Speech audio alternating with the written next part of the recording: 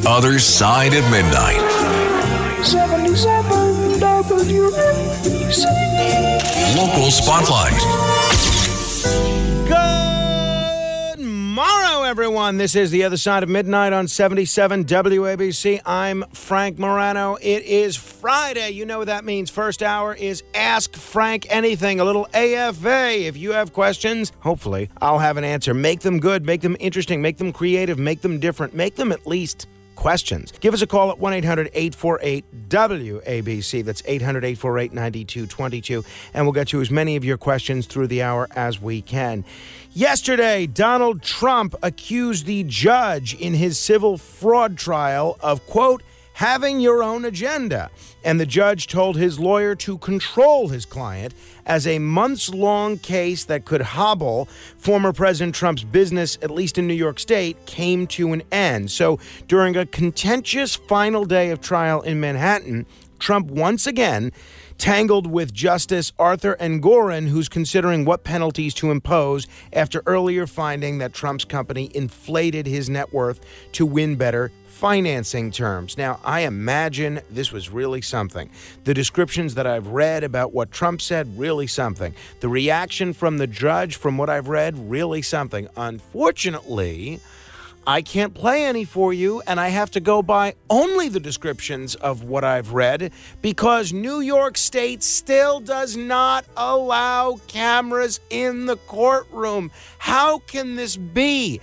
In the name of public disclosure, we are taxpayers. We have a right to see what is going on in that courtroom, and we ought to be able to see, not just in this trial, but in every trial, at least every trial that's somewhat notable, what is going on. This is nuts that we're still living in such a backwards era where we can't see these cameras in the courtroom. Let's get cameras in the courtroom. This is a nonpartisan issue, should not be Democrat, Republican, Independent, or whatever. We deserve the opportunity to see what's going on. We did get an earful from President Trump after court, though. Here's a little bit of what he said. We've proven this case so conclusively. We've asked for directed verdict many times. They don't have any facts. They don't have any evidence against us. Millions and millions of pages, years of litigation, and all politically motivated. She campaigned on a "I will get Trump." If you've ever seen any of her clips, they're horrible clips, actually. The anger, she's got serious Trump derangement syndrome. There's no question about it. Letitia James, the corrupt Attorney General of New York. You can bet that whatever the judge finds in this case, there will be an appeal. We'll see where it goes. Beam me up. To be continued. The Other Side of Midnight. 77 WABC. Local Spotlight. Good morrow, everyone. This is The Other Side of Midnight on 77 WABC. I'm superstar Frank Morano. I want to be very clear. I completely agree with where Curtis Sliwa is on the migrant issue. I don't think these migrants should be housed on Floyd Bennett Field, and I agree with him that the mayor has very poorly handled this situation, particularly early on. But let me tell you about this press release that I received yesterday. I got this at 2:18 in the afternoon. Headline, Curtis Sliwa leads protest to permanently close Floyd Bennett Field migrant tents. It's bad for the migrants. It's bad for the community. Makes sense. Then you listen to the description of what's going to go on at the corner of Flatbush Avenue and Avenue U outside Kings Plaza. This is what it says. On Thursday, January 11th at 3 o'clock p.m., Curtis Sliwa, founder of the Guardian Angels and former New York City mayoral candidate, will lead protesters to block traffic while handing out this flyer at the corner of Flatbush Avenue and Avenue U just outside of Kings Plaza. And the flyer says, Mayor Adams, do your job. Now, I don't know if these protesters ended up blocking traffic because I saw two videos that Curtis posted to his Facebook page and I didn't see anyone blocking traffic. However, if these folks did block traffic or if that was their intent and they were dissuaded because of the significant police presence, shame on them. I have done repeated segments about how the anti-Israel demonstrators are being incredibly irresponsible by blocking traffic. They're disrupting innocent people's day. They are potentially keeping ambulances from getting where they need to go. They're stopping untold number of other emergency vehicles from getting where they need to go, and it's totally inappropriate. So whether it's a cause that I support or a cause that I oppose, it is completely irresponsible for any protest to break the law and put public safety at risk by blocking traffic. Now, maybe, and I didn't see any coverage of this in the media yet, maybe they didn't end up doing this. Maybe that's why no one was arrested and why I haven't heard about it. If that's the case, then I think that's great. However, I think for future demonstrations, Curtis or anyone else, friend or foe, would be well advised not to ruin people's day or potentially even their lives by blocking traffic in an irresponsible manner. Beam me up! To be continued. Ohio, ready for some quick mental health facts? Let's go. Nearly 2 million Ohioans live with a mental health condition. In the U.S., more than 50% of people will be diagnosed with a mental illness in their lifetime. Depression is a leading cause of disability worldwide. So why are some of us still stigmatizing people living with a mental health condition when we know all of this? Let's listen to the facts and beat the stigma. Ohio, challenge what you know about mental health at beatthestigma.org. The Other Side of Midnight. 77 WABC. Local Spotlight.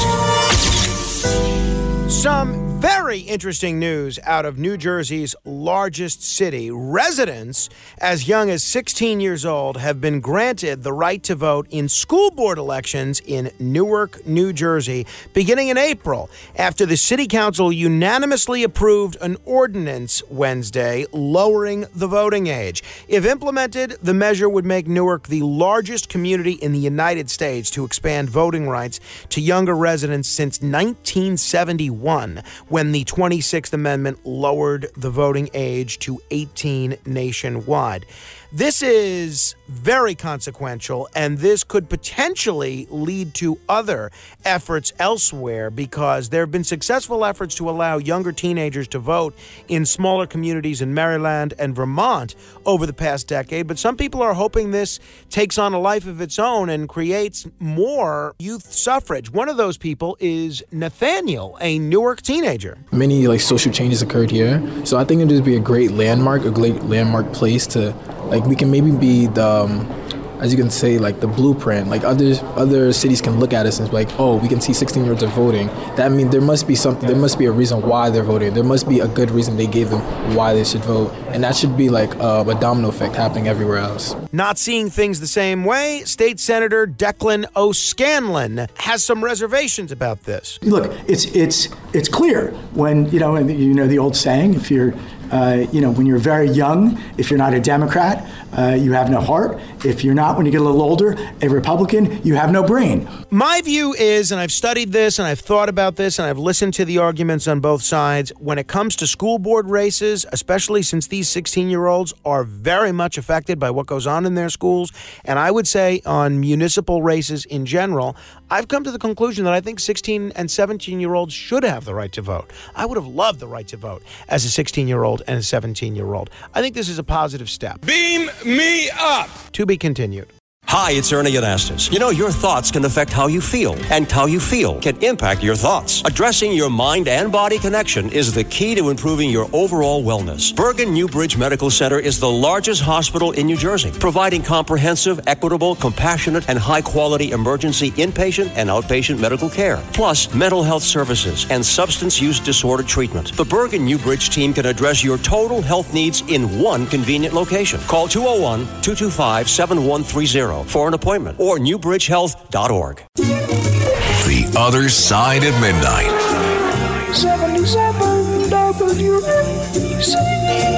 Local Spotlight.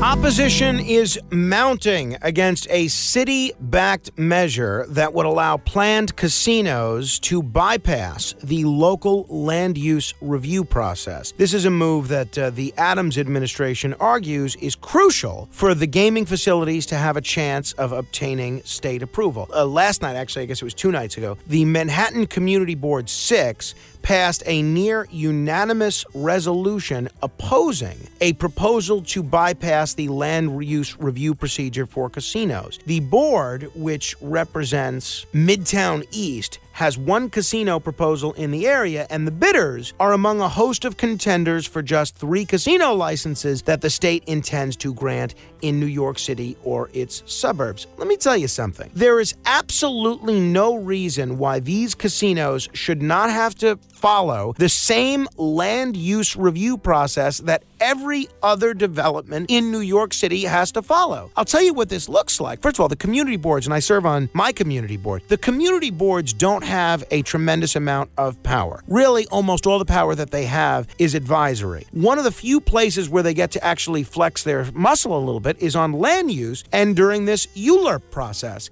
And for these politicians, including Mayor Adams, to want to take this power away from the community boards, it's outrageous. Why? Because the politicians have been wined and dined by the lobbyists for the casinos, and they've received a lot of campaign contributions from the casino owners. The community board has not. The community board just wants what's in the best interests of the community. And if a casino is in the best interests of Midtown East, let the developers of this casino explain it to the community board. And if the local city council members and the borough presidents don't like it, they have the right to replace these community boards. You can get rid of them. You can appoint a board that will just rubber stamp your decision. Now, how would that look if they did that in order to cater to the interest of a casino like Bally's or one of these other entities? It wouldn't look great, but I'll tell you, it looks horrible that the mayor is openly saying that these casinos should not have to follow the land use rules that every other development has to follow. Big mistake. And I applaud Community Board 6 for doing what they've done. And if this comes before my community board, I am going to vote the same way that Community Board 6 did. Beam me up! To be continued. America. We are endowed by our Creator with certain unalienable rights: life, liberty, and the pursuit of happiness. At Grand Canyon University, we believe in equal opportunity, and the American dream starts with purpose. To serve others in ways that promote human flourishing and create a ripple effect of transformation for generations to come. Find your purpose at Grand Canyon University. Private, Christian, affordable. Visit gcu.edu.